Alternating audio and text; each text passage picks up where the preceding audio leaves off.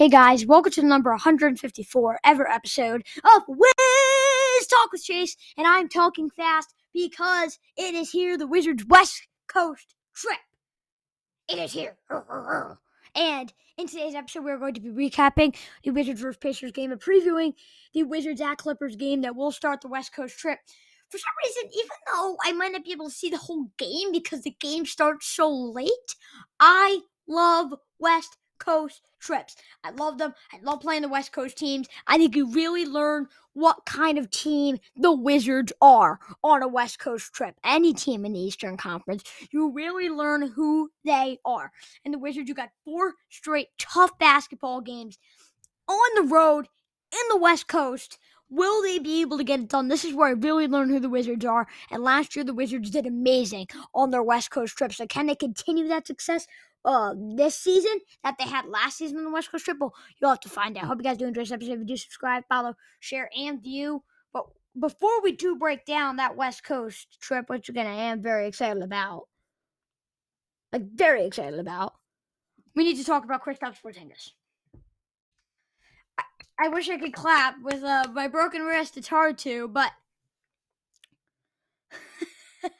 Porzingis. Porzingis. I'm loving this already, guys. 25, 5, 2, and +1. 7 of 12 from the field, 3 of 4 from 3, 8 of 10 from the free throw line. This has gone absolutely perfect. This was perfect. Not a lot of things are perfect. By saying practice makes precision, not perfect. Practice makes you exactly what you want to be, but nothing can ever be perfect. This was perfect. It felt perfect, at least. Kyle Kuzma also, 23, 8, 5, 1, 2 for him. Not great efficiency. That's something he'll have to work on. Kentavious Caldwell-Pope had a good game, but most importantly, the most important piece, Kristaps Porzingis had a good game. He did. And guys, it was unbelievable to watch. First play, a mini lob, a tip in, already an amazing start. Already, literally first play of Porzingis' career with the Wizards, it's already a good play. And he was on a minutes restriction, and in 21 minutes, what he was able to do, smiles all around. Really, smiles all around. I can't see Bradley Beal not wanting to stay. I mean, he was celebrating with Porzingis after the game. I mean, like, this is a team. This is a team. Even if, and I was originally sad because I was like, great. So now they're probably going to make it to the second round. They'll have to go this whole long rebuilding process that will take just much longer, and when they could have just done this years ago. But I'm actually glad that they have this team. I'm getting a Porzingis jersey. Like, this is so much fun. Porzingis, he read the defense so well. He set screens. He got teams into foul trouble as well. He forced 3 fouls in the first couple minutes of the game. That's really important. And you're like, okay, but he won't be able to knock down his free throws. Yes, he did. 80% free throw shooter is not bad for someone like Porzingis. And Porzingis, always a good outside shooter. He has struggled on that this season. And all of a sudden he comes into DC and makes his first 3. I mean, it was just perfect. This is absolutely perfect. It felt perfect. This was just such a fun game to watch. Some other players have really stepped up well. Ish Smith, 13 points, 7 rebounds, 9 assists, nearly a triple-double for him. 2 steals, 6 of 8 from the field. Really did a great job at passing the ball and having good IQ and vision and really that IQ and being able to spread the ball out. And Tomas Satoransky did the same thing, and he played some great defense as well. While he had a negative plus minus, I would have put Tomas Satoransky in the end of the game. I mean, he was really playing tight, tough, hard basketball. Something that did stand out to me is that out of the 11 players that play for the Wizards, none of them were named Thomas Bryant. So I think we can kind of get a hint now because they played even Gill over him. And forget just like after they played Gill over him, we probably know what the Wizards will do this off season. But I do think that, you still need, we can't make a clear-cut decision there. A good game from Daniel Gafford. Hachimura, I need to see more. Not a good game from him, but something he can improve on. He's been great recently. I can't blame him.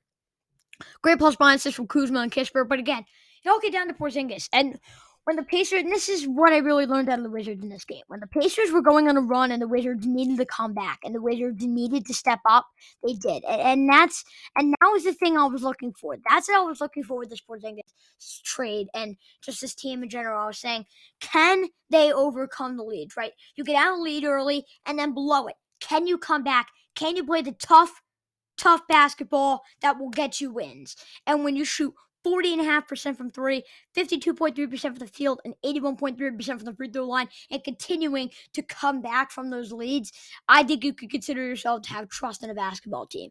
This is one of the most fun games of the entire season. I'm so glad I got to witness it, and I'm so excited to see what this team can continue to do in the future with not Kristaps, but with Kristaps Porzingis leading the show. Real quick, react to the fantasy points. I had Kyle Kuzma getting 50 to 55 fantasy points. He got 53.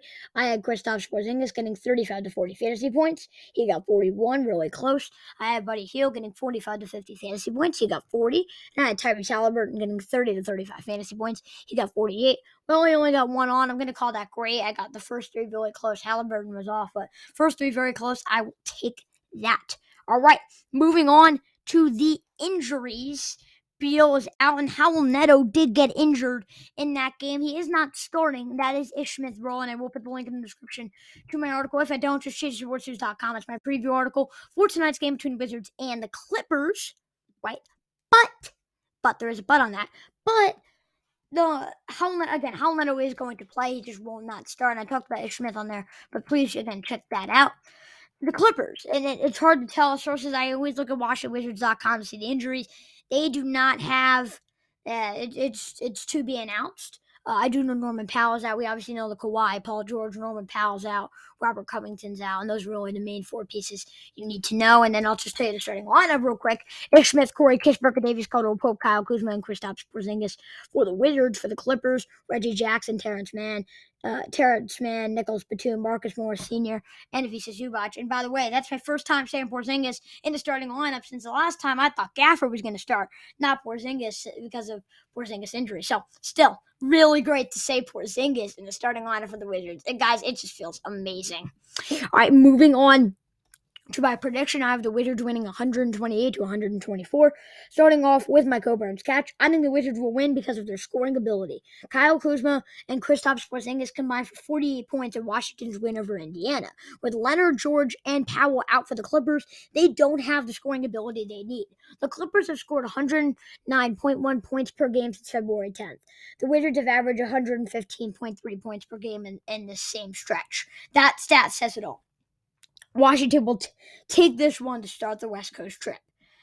Moving on to spread time. I have the Wizards plus 3.5. It's the Wizards plus 3.5, Clippers minus 3.5, over under 217.5. I would easily pick the over, as I have 252 points in this game. I do think it will be very high scoring, like we saw in these two teams last matchup. It was way more than 252. That was a game where the winner.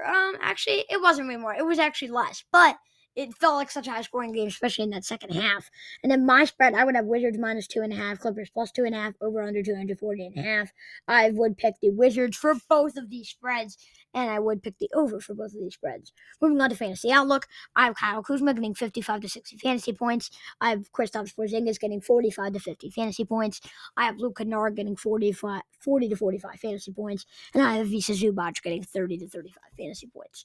What punctuation do you put on that percentage? I'm going to give this percentage a question mark.